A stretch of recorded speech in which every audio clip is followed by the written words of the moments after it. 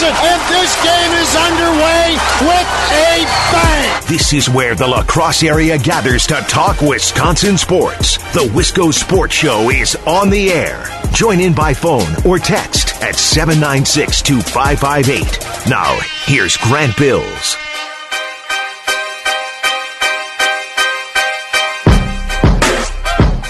I hope you had a great weekend. I don't know about you, but I really, really needed this weekend. Take 2 days, unplug, unwind, and like especially this weekend when all the news is bad, and the news has been really bad between baseball, and it got worse about an hour ago. We'll talk about that coming up in a minute or two. The NBA news took a dive for the worse on Friday. Coronavirus is now a very real thing in lacrosse and is getting worse.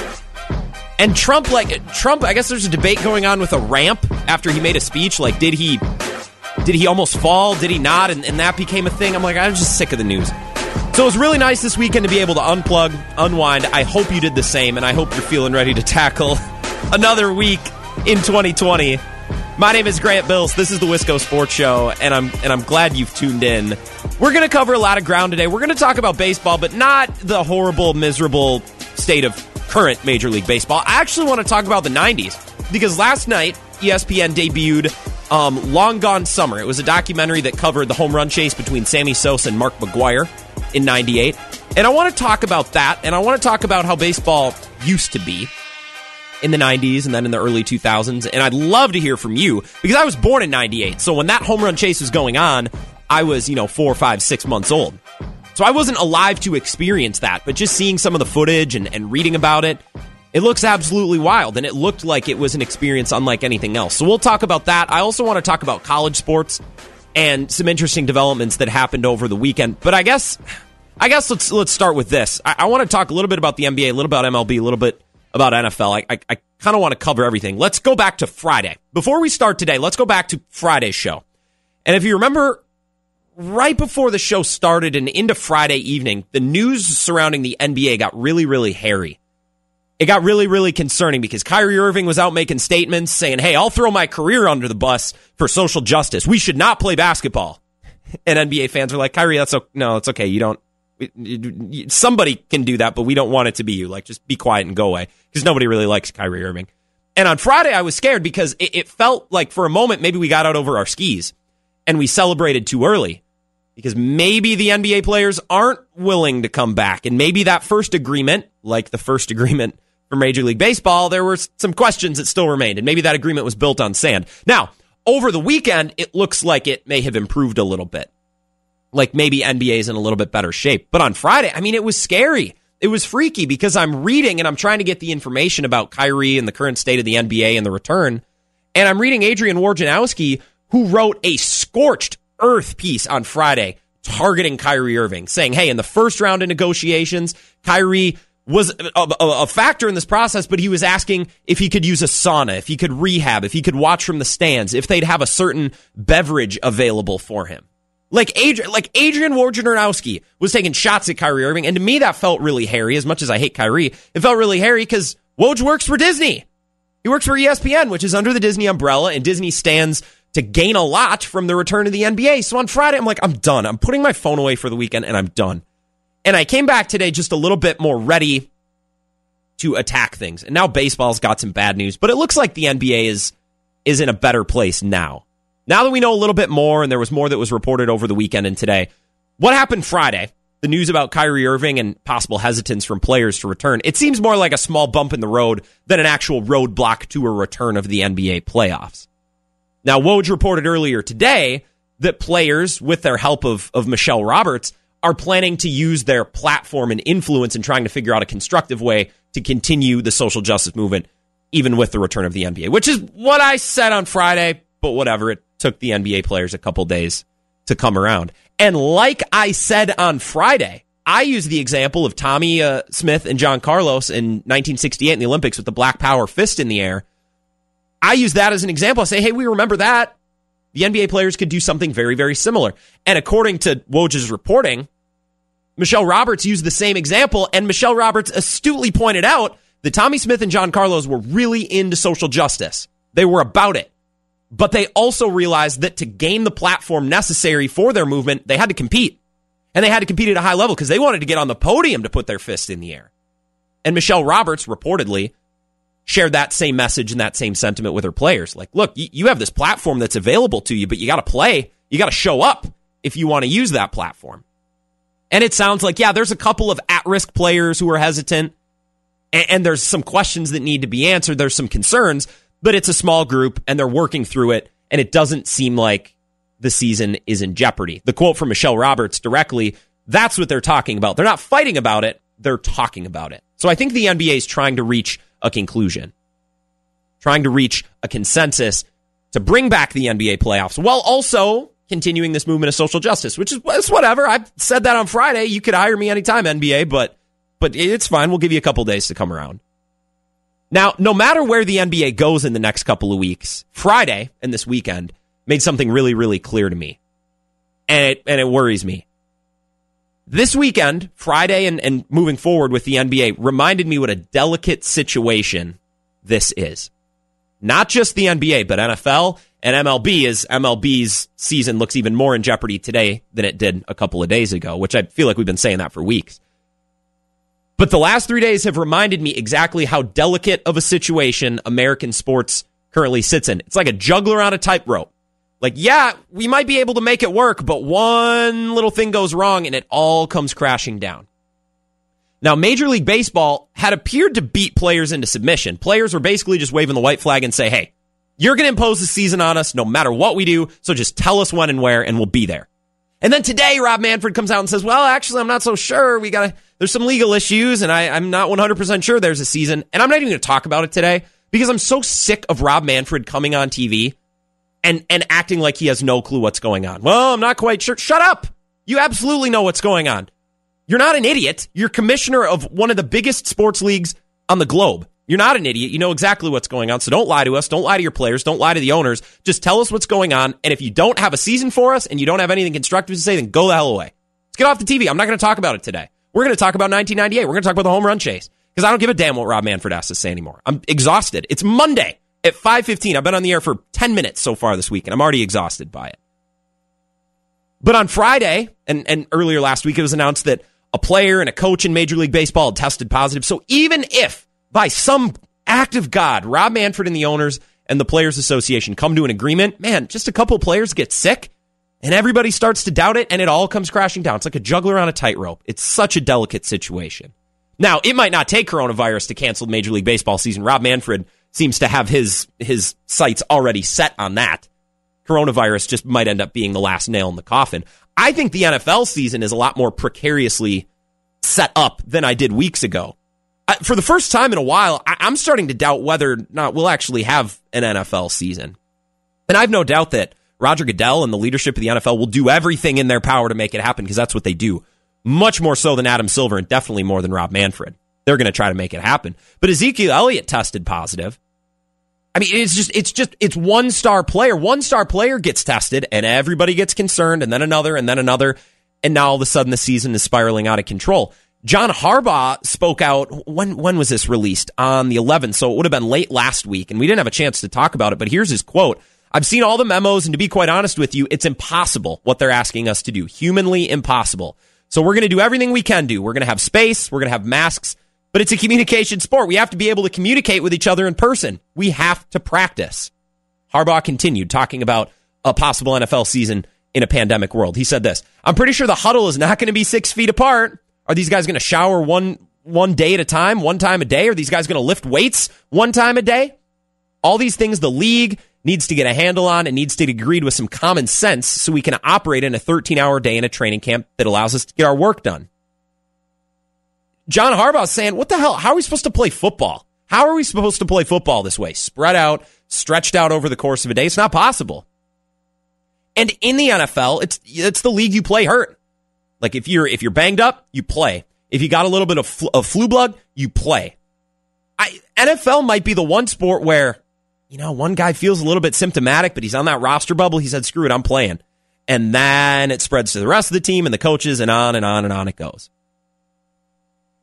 The NFL, I got concerns, and we've been concerned about Major League Baseball for weeks now. I don't need to go on and on about that. But what about college football? I think college sports are going to be the most difficult of all. I think college sports, college football and basketball are going to have a worse time than the NFL and the Major League Baseball.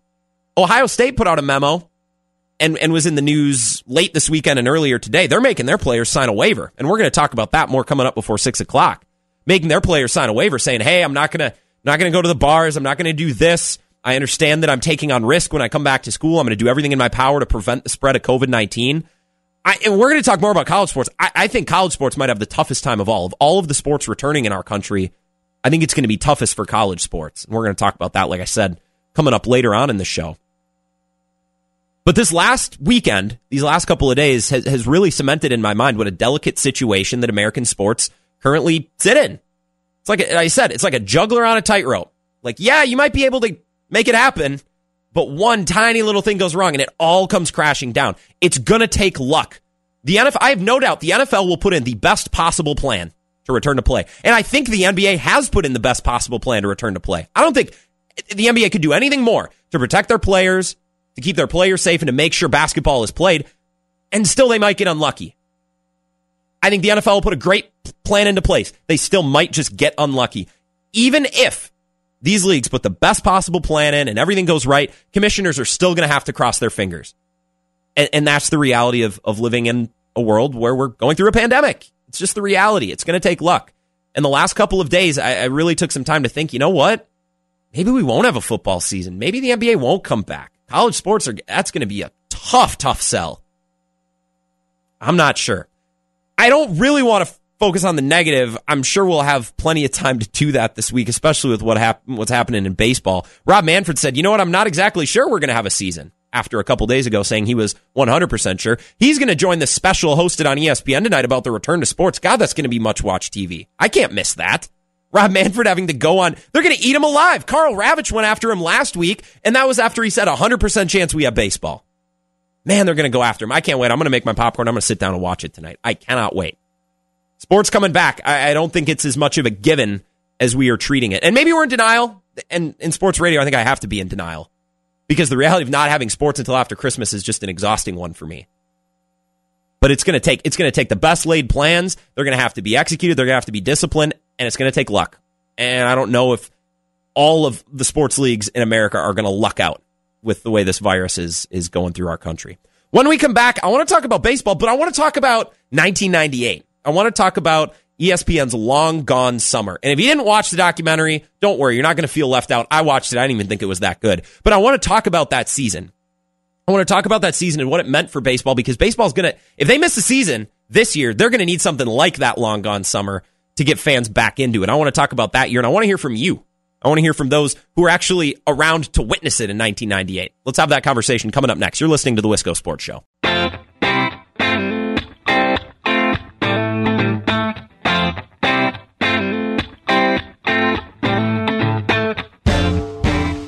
Wisco Sports Show rolls on. My name is Grant Bills.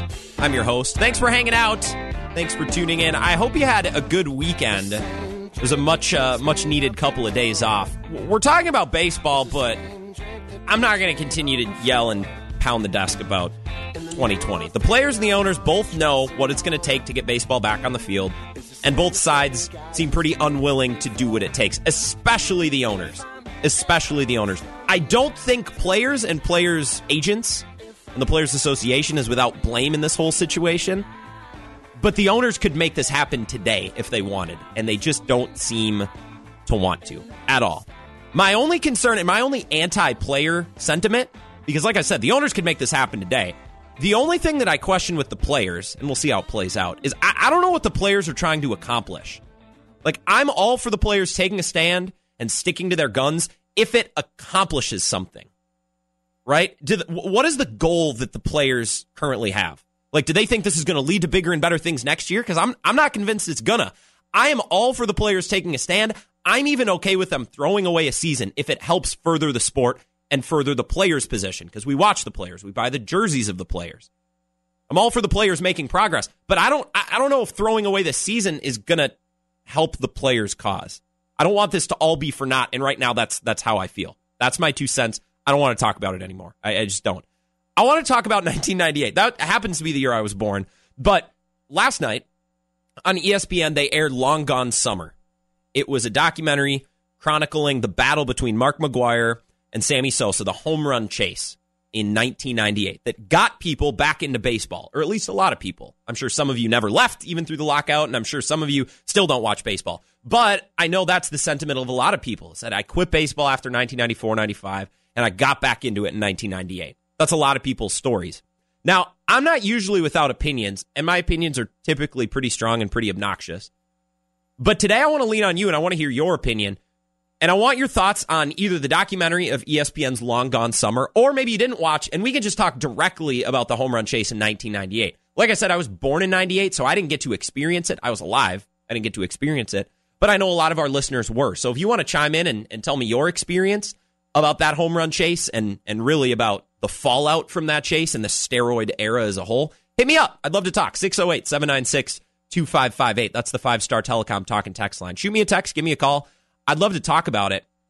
I don't want to focus solely on the doc. I want to talk about this year in the home run chase from the big picture. Because if you didn't watch, I don't want to exclude you from the conversation. I said during The Last Dance, when the Michael Jordan doc was going on, I said I'm not a huge 30 for 30 fan. I love sports, and I never got it with the 30-30s. Some of them I like, and I always learn something, but I don't really enjoy watching them. The Last Dance is the outlier. I loved that. I had a smile on my face every episode.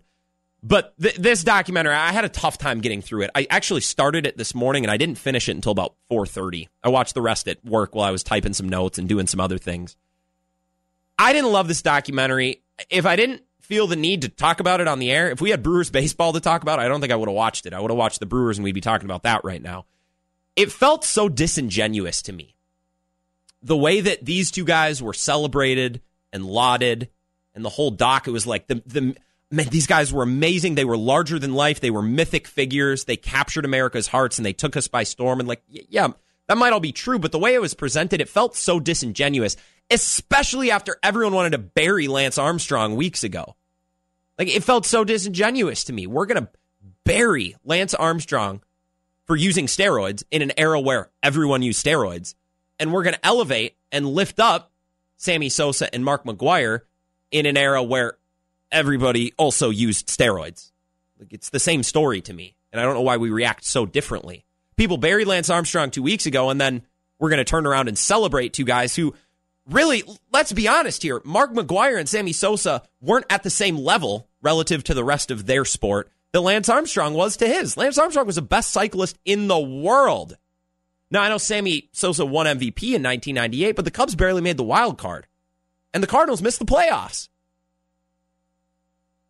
Lance Armstrong was the best in the world at what he did. Yeah, he used steroids, but everybody used steroids. Sammy Sosa and Mark McGwire used steroids, and they were, you talk about the all-time greats, even from that era, we typically don't talk about Sammy Sosa and Mark McGwire. They were great at hitting home runs that year, and Mark McGwire was always a great home run hitter, don't get me wrong, but it felt so disingenuous to me, because I think we pick and choose who we hate on for using steroids, and we pick and choose who we just ignore it with. There were so many moments in the first 15 minutes of the documentary where I just wanted to cast it off. I wanted to disregard it. I wrote down some of these statements. Tony La Russa was mentioned a lot, which it was kind of cool because I'd kind of forgotten about Tony La Russa.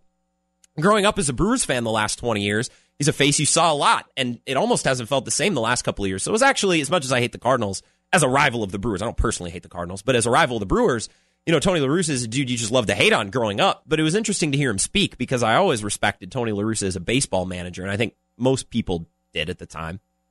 He had this quote early on. He's like, Mark McGwire, he had muscles in his forearms and in his back that you just didn't see on other people.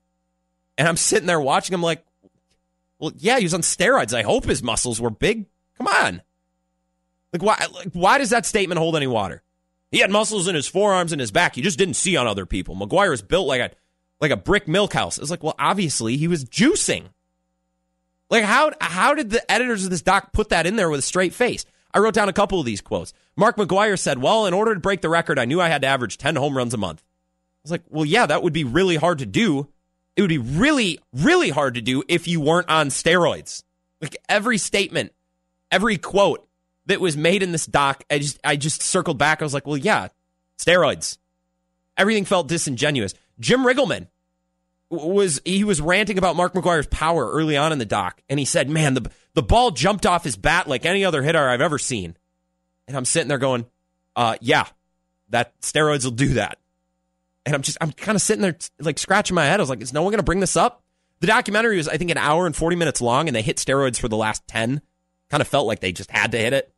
Just like, all right, fine, we'll talk about the steroids now. And they made it as much about, Jason Giambi and other players around the league as they made it about Mark McGwire and Sammy Sosa.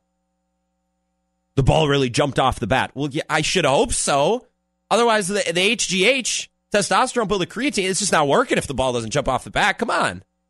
Kerry Wood, who was the young stud pitcher for the Cubs at the time, and when that season started in 98, a couple of the sports writers and who covered the Cubs said, we thought he was going to be the bright spot. It turned out to be Sammy Sosa. But Kerry Wood said it was unbelievable to watch at times. It was something like I had never seen. And I was like, yeah, steroids will do that to a player. Like I could not take any part of this documentary seriously. And maybe that's because I wasn't like able to enjoy the 1998 season in the moment, which is why I'd also love to hear from baseball fans today who were able to enjoy that season, because I'm sure you feel differently. But everything that was said, I was like, well, yeah, steroids. It just felt so disingenuous to me. There were a few moments that I really enjoyed, and they were the small little details in the doc. And these are the things, the little stories and anecdotes that made me wish that I was around to experience this season. Like the batting practice that Mark McGwire would do. They showed footage in this doc of fans just sprinting through the gates 2 hours before first pitch, coming through the turnstiles and sprinting for the seats because thousands of people stacked up to watch Mark McGwire take batting practice. And what blew my mind is SportsCenter would do live cut-ins. They're like, well, we now go to Busch Stadium because Mark McGwire's about to take BP, which blew my mind. I can't imagine in the year 2020 right now, baseball being in that state, baseball commanding that much attention to where SportsCenter, the premier sports program on television, is doing live cut-ins to watch a player take batting practice. That blew my mind. That was pretty cool. There was also a story they told, and it was probably spent 5 minutes on the doc, about August 29th in 1998 when Mark McGwire was ejected in the first inning for arguing balls and strikes. And if you watch the footage and you read about it, Sam Holbrook didn't want to throw Mark McGwire out. He gave him 3 chances, and he threw out Tony La Russa first, and Mark McGwire just wouldn't quit. There were 47,600 fans in attendance for that game for a Cardinals team that was not chasing a playoff berth. The Cardinals finished that season 4 games over 500. They went 83-79. But the game was sold out because people wanted to watch Mark McGwire. And Sam Holbrook threw him out in the first inning, and I thought the fans were going to riot. They were throwing stuff onto the field. Bottles and cans and wrappers, boxes of popcorn. Like, the place is going wild. And I can't imagine that in the year 2020. Just like I can't imagine thousands of fans watching BP. I can't imagine what that would have been like, what the state of baseball would have had to been like to command that much attention and that much passion. So there were little tidbits here and there that I enjoyed, but like by and large, most statements that were made, I'm just like, yeah, steroids, and I discounted it because it was so disingenuous. I didn't enjoy the doc at all. When we come back, I would love to hear from you. Once again, the number 608-796-2558. Shoot me a text and share with me your experience of that season in 1998 and the steroid era of baseball. Because everybody says it was a blast, and I believe it. A lot of people used those seasons as a reason to get back into baseball. And that's something that can't be devalued. It's something that can't be forgotten. But I think we really use a lot of double standards when it comes to steroids in sports. We really like to pick and choose who we blame and who we hate on for using steroids. And then there's situations where we just completely ignore it. And I today looked at a lot of history of players in multiple sports leagues and multiple sports that have gotten tied up in steroids, and there's some fascinating double standards. We'll talk about that. I'd love to hear from you coming up next, the Wisco Sports Show.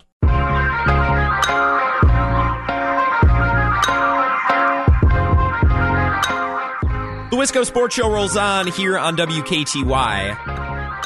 My name is Grant Bills. Thanks for hanging out. I don't get excited to watch live TV unless it's sports. It feels like an obligation. I think that's why I can't get into The Bachelor. I can't get into, I don't like having to feel that I have to sit down and watch something at a specific time. And I guess that just shows where we're at in 2020. But I am so excited tonight. 8 o'clock Eastern time on ESPN.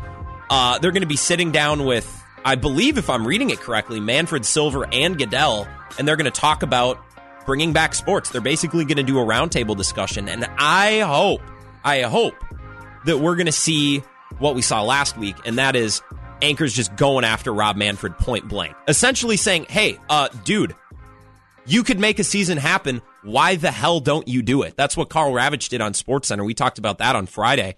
I think it's going to be must-see TV tonight, and I'm very, very excited. I hope it's not some lame, ask all the politically correct questions. I think Goodell and Silver might get that treatment. I don't know if that's going to be extended to Rob Manfred. I wouldn't bet money on it. I'm so excited to watch that tonight. We're talking about the 1998 season.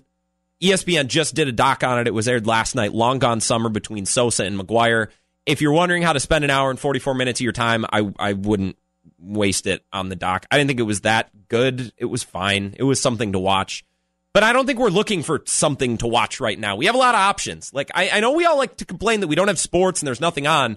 We have a lot of options between all the platforms that we subscribe to and the great podcasts that you can find at WK2iSports.com and on our mobile app. Like I don't think we're starved for content right now. We have our pick of the litter, and I don't really think that doc was anything that great. It was fine. I don't really want to talk about the doc. I want to talk about that season, the season of 98, the steroids in baseball and in other sports as well. I think many people accept steroid use in baseball in the 90s because the memories are great, and we look back at that time period very, very fondly. And we do that with things outside of sports, too. I think we do the same thing with relationships, right? You break up with someone, and a year later, you haven't found somebody else. You're lonely, and you're like, well, we could try that again, right? We had some great times, right? There was a spark. Look, we argued a lot, and yeah, she might have thrown a hairbrush in my head, but man, we had chemistry. You can't deny it. And you get back together, and obviously it goes terribly. That's normally how second attempts at a relationship go. We do the same thing with relationships. We do it with drinking. Are you kidding me? Here in Wisconsin, you know exactly what I'm talking about. You go out on Friday night, and you way overdo it, and you feel sick all of Saturday and even into Sunday, and you're like, I'm never drinking again. And then 6 days later, like, hey, you want to hit the bar? You want to head down to 3rd Street? Right, we do, because we black out the bad stuff. We remember the good stuff. I do it with old video games. I love to break out the GameCube or the N64. It's like, yeah, I remember these games. God, they were fun. And then I start to play them, and I'm like, you know what? There's a reason that I own a PlayStation 4, and I don't play the GameCube every day. But we remember the good stuff. We block out the bad. We forget about the bad. And I think we do the same thing with baseball in the 90s. We remember the way that the home run chase made us feel, right? Maya Angelou has a quote: people will forget what you do, what you say, but they will never forget the way that you make them feel, right? And I don't think people forget the way that Sammy Sosa and Mark McGwire captured the excitement and the imagination, really, of baseball fans in the late 90s after baseball fans had given up on their sport after the lockout in 94. And we don't forget about that. But we do like to forget about the steroid use. And I'm confused about how we're supposed to treat steroid users in American sports. Now, I've only been around for 20 years, so I only have a limited sample size to work with. But we hate some people. We don't care about others. I'm trying to figure out what the rhyme and the reason is to steroid use in American sports. I tried to do the math, and I think I've come up with an equation. The do's and the don'ts, the yeses and the no's of steroid use in our sports. There are exceptions. There are times where we're okay with it. And I think I've limited the exceptions to a couple categories. I think I boiled it down. So here we go. We are okay with steroid use if you are saving baseball, right? We extended that privilege to Mark McGwire and Sammy Sosa. Barry Bonds to some extent. Jose Canseco, players of that era. Because we needed a reason to get excited about baseball. Okay, they were juicing, whatever. It was fun to watch, finally. And we got interested in our national pastime again. Now, Sammy Sosa never tested positive, never admitted to it, and he didn't admit in the doc. But come on. Barry Bonds, you kidding me? A man looked like an ogre, right? He was huge, as was Mark McGwire. But at the time, they were saving baseball. They captured our hearts and our imaginations, so we're okay with it. That's one reason that we excuse steroid use. Number two, we're okay with steroid use if you are a New York Yankee. Alex Rodriguez. You remember when Alex Rodriguez was stung in the same, was it the biogenesis scandal with Ryan Braun? You know that Alex Rodriguez and Ryan Braun were caught for the same thing? Alex Rodriguez is an American hero. Like, we worship him. We love him. He's dating J-Lo. And he's got a podcast with Barstool. And God, is he handsome. Wow, does he have life figured out. Meanwhile, Ryan Braun gets booed everywhere, and people hate him. But hey, A-Rod wore the pinstripes, so we're fine with it. Jason Giambi, the same. Roger Clemens, exactly. Andy Pettitte, Robinson Cano. Even though he was on to Seattle at the time, we remember Robinson Cano as a Yankee. If you're a Yankee, we're cool with it. We might not be at first. We might be mad at you at first, but we get past it very quickly. Alex Rodriguez is the best example. We're okay with steroids if you wear the pinstripes and you play in the Bronx. We're also okay with, and this is a more specific one, we're also okay with steroids if your name is Julian Edelman, who his legacy is completely indestructible. Completely indestructible, right? No matter what legal issues he's had, right? Having kids and then denying that they're his kids and then having vandalism charges when you're drunk. And, we don't care. It's Julian Edelman, right? Remember he played quarterback at Kent State? God, what a find by the Patriots. We love Julian Edelman. We don't seem to remember, or we choose not to remember, that he was tested positive and caught for steroids, suspended, and then later that year won an MVP in the Super Bowl. And nobody cared. Actually, one person cared. I read a column today. I went back and I was reading old newspaper articles from, that would have been 2017, 2018. There was one columnist from Atlanta who said Julian Edelman shouldn't have even been playing in the Super Bowl, so he didn't forget, but there might have been a slight conflict of interest there. We're okay with it if you're Julian Edelman, because Julian Edelman is a Hall of Fame wide receiver, unless, of course, we're trying to give excuses why Tom Brady is no longer good, then we say that Julian Edelman sucks. Nonetheless, if you're Julian Edelman, we're okay with it. We're also okay with it, seemingly, if you don't admit to it. Like, there are players who never tested positive and never admitted to it. We know they were doing it. Like, Sammy Sosa was juicing. But he never tested positive, never admitted, so we're kind of okay with it. Peyton Manning is another example. Remember when Peyton Manning was caught in that HGH scandal with Al Jazeera? Now, I'm not saying Peyton Manning was guilty, but like we looked for every reason to carry Peyton Manning's water for him in that scenario. Like I said, he never tested positive, so I'm not insinuating that he was a cheater, that he used steroids, but the reaction by the American public and NFL fandom and his teammates were like, are you kidding me, Peyton Manning? Absolutely not.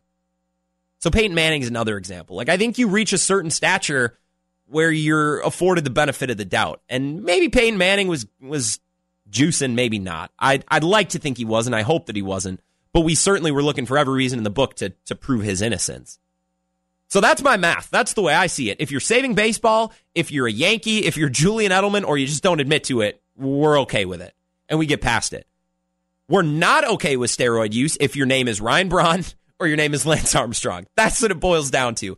I follow cycling, and I know more about cycling probably than the average bear. The last couple of years through college, I lived with two of my closest friends who are super into biking. They do mountain biking races. They do road biking races. They got me into the Tour de France. They taught me everything there is to know about it. And we had a lot of conversations. I did a lot of research about Lance Armstrong. I've read books now. And if there was ever a reason for someone to cheat, damn it, Lance Armstrong had that reason. And then on top of that, he helps millions of people and raises millions of dollars when it comes to cancer and Livestrong. And we still hate him? I don't understand. I don't understand. But we hate Lance Armstrong. And we hate Ryan Braun, which, okay, yeah, maybe I get it a little bit. I'm a Brewer fan, and I will forever love Ryan Braun. But I could get it. But I don't want to hear it from the Cubs. If we're going to sit around and celebrate McGwire and Sosa, I don't really want to hear the boos next time Ryan Braun is in town. Now, of course, the boos will continue. But it's a little interesting. I threw up a Facebook page. If you follow us on Facebook, WK2I Sports, let me know. How do you remember that home run chase in 1998? What did that mean to you? Right? How do you remember it now? Because we look back at it as this golden age, even though everybody was cheating. And I wasn't around to experience it. I was less than 1 year old at the time. So I can't really speak to it. I can speak to it from a distance. Right? I can speak to it with other athletes in other situations, but I wasn't around. So go throw a comment on our Facebook page. I'd love to hear from you guys. And as always, you're welcome on the 5-Star Telecom Talk and Text line, 608-796-2558. When we come back, I want to talk about sports returning, but I want to talk about college sports because that's something we haven't talked about a ton. We talked to Coach McGlenn, who coaches at UWL. He's big into recruiting. He's big into coaching the offensive line and part of developing that team's offense. But I talked to him a couple of weeks ago about the logistics of bringing back sports. But I don't think we knew the full scope and scale of COVID-19 just a couple of weeks ago. We get more information as the weeks go on.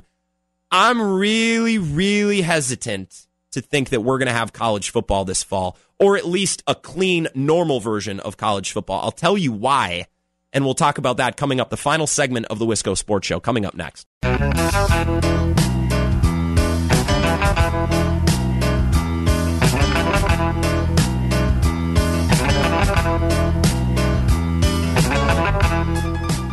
Final segment of the Wisco Sports Show here on WKTY. My name is Grant Bills. Do not forget, as you go about your daily lives, and we're trying to get back to normal as much as possible, right? You're going out to eat, you're getting takeout, you're trying to support local business.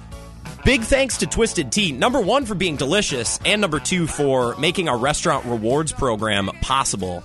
So here's what we're doing. We have 8 local restaurants that are participating in this rewards program, and all you got to do is either go out to eat if you're comfortable or get takeout, and when you're there, just ask them for a rewards code. It'll take 2 seconds. They'll hand it to you. It'll be a little slip of paper.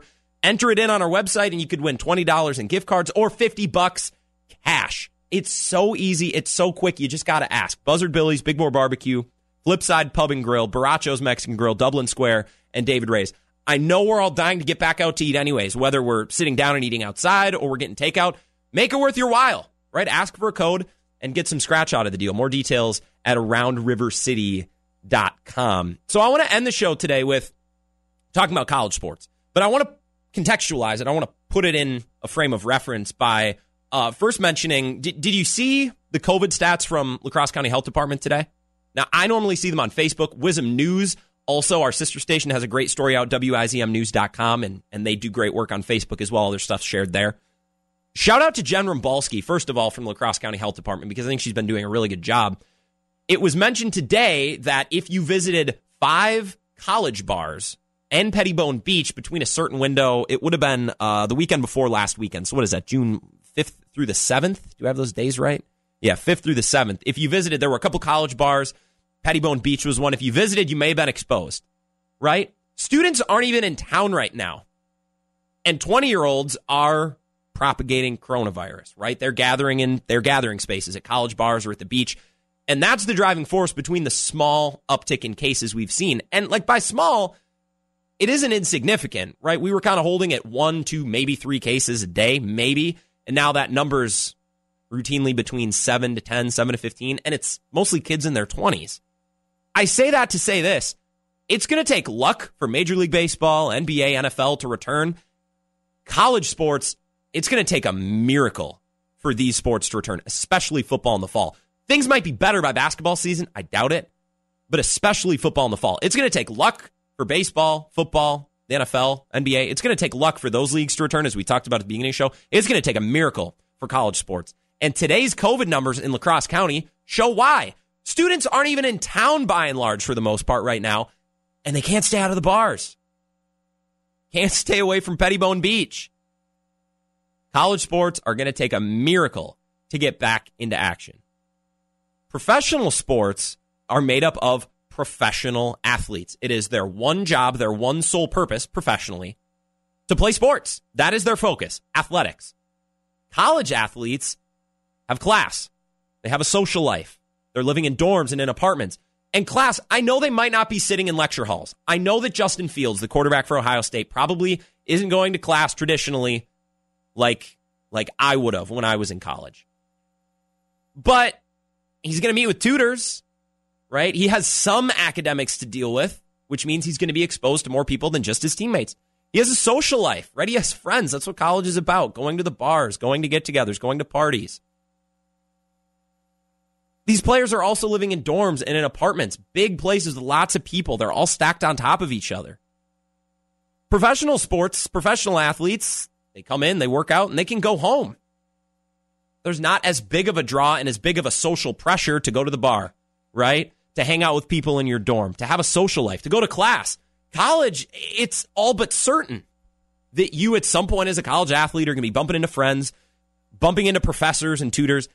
There's just more risk involved with college athletics. Now, Jim Harbaugh, and I read the statement to begin the show, was complaining. He said, these guidelines are impossible. We can't do this. He said, I've seen all the memos, and to be honest with you, it's impossible what they're asking us to do. Humanly impossible. So we're going to do what we can do. We're going to have space. We're going to have masks, but it's a communication sport. You got to be able to communicate in person. The huddle, the weight room, the practice field. People are going to be around each other. And that's in professional sports. Take all of those risks and factors into account in college football as well, but then add in a social scene, dorms, academics. Add all of the college factors and the risk factors that only apply to college sports and not the NFL. I'm skeptical that a college football season is going to happen. And if it does happen, I guarantee it will not look normal. And I'm not just talking about fans in the stands, but what if Ohio State is 8-0 and they're rated number 1 in the country and they're killing it and they're looking like they're all but certainly destined for a spot in the college football playoff? What if their team has an outbreak halfway through the season? What if Justin Fields goes down? Right? What if they have 10 players test positive and their whole team has to go into lockdown and change the way they're doing things? That's going to derail their season, and it's going to derail the integrity of the college football playoff. It could completely ruin things. What if the Pac-12 has an outbreak between multiple teams? What, are we just going to disregard the Pac-12 for the last half of the season? Ohio State is a great example as well because they released a statement. They're going to make kids sign a waiver, acknowledging risks, not necessarily waiving the university of liability. I don't think that was their sole focus, although that's part of it. And I'm not a lawyer, so I'm not educated enough to speak on the legalities of this. But this Buckeye Pledge, which is what they're calling it, allows students to, or players rather, to sign and say, I may be exposed. I'm going to sign this pledge, say I'm going to self-quarantine. I'm going to monitor for symptoms. I'm going to stay out of bars. I'm going to practice social distancing. I'm going to wear a mask. And if I don't, it may lead to immediate removal from the team. Won't get rid of the scholarship, but they won't be able to be on the team, won't be able to practice. This is the start, because all teams are going to have to do something like this. I have no clue how they're going to enforce this. How are they going to enforce one player? Let's say the 4th string cornerback on Ohio State goes to a party. He said, I'm young, I'm healthy, my team doesn't need me that much. He gets sick and he infects the team. How are they going to enforce that? I don't see it. It's great in theory, and it's a step that all teams are going to have to take, but I don't know how practical and I don't know how effective it'll be. College sports, I think, are really going to be up against it, and today's COVID report in La Crosse County shows you why.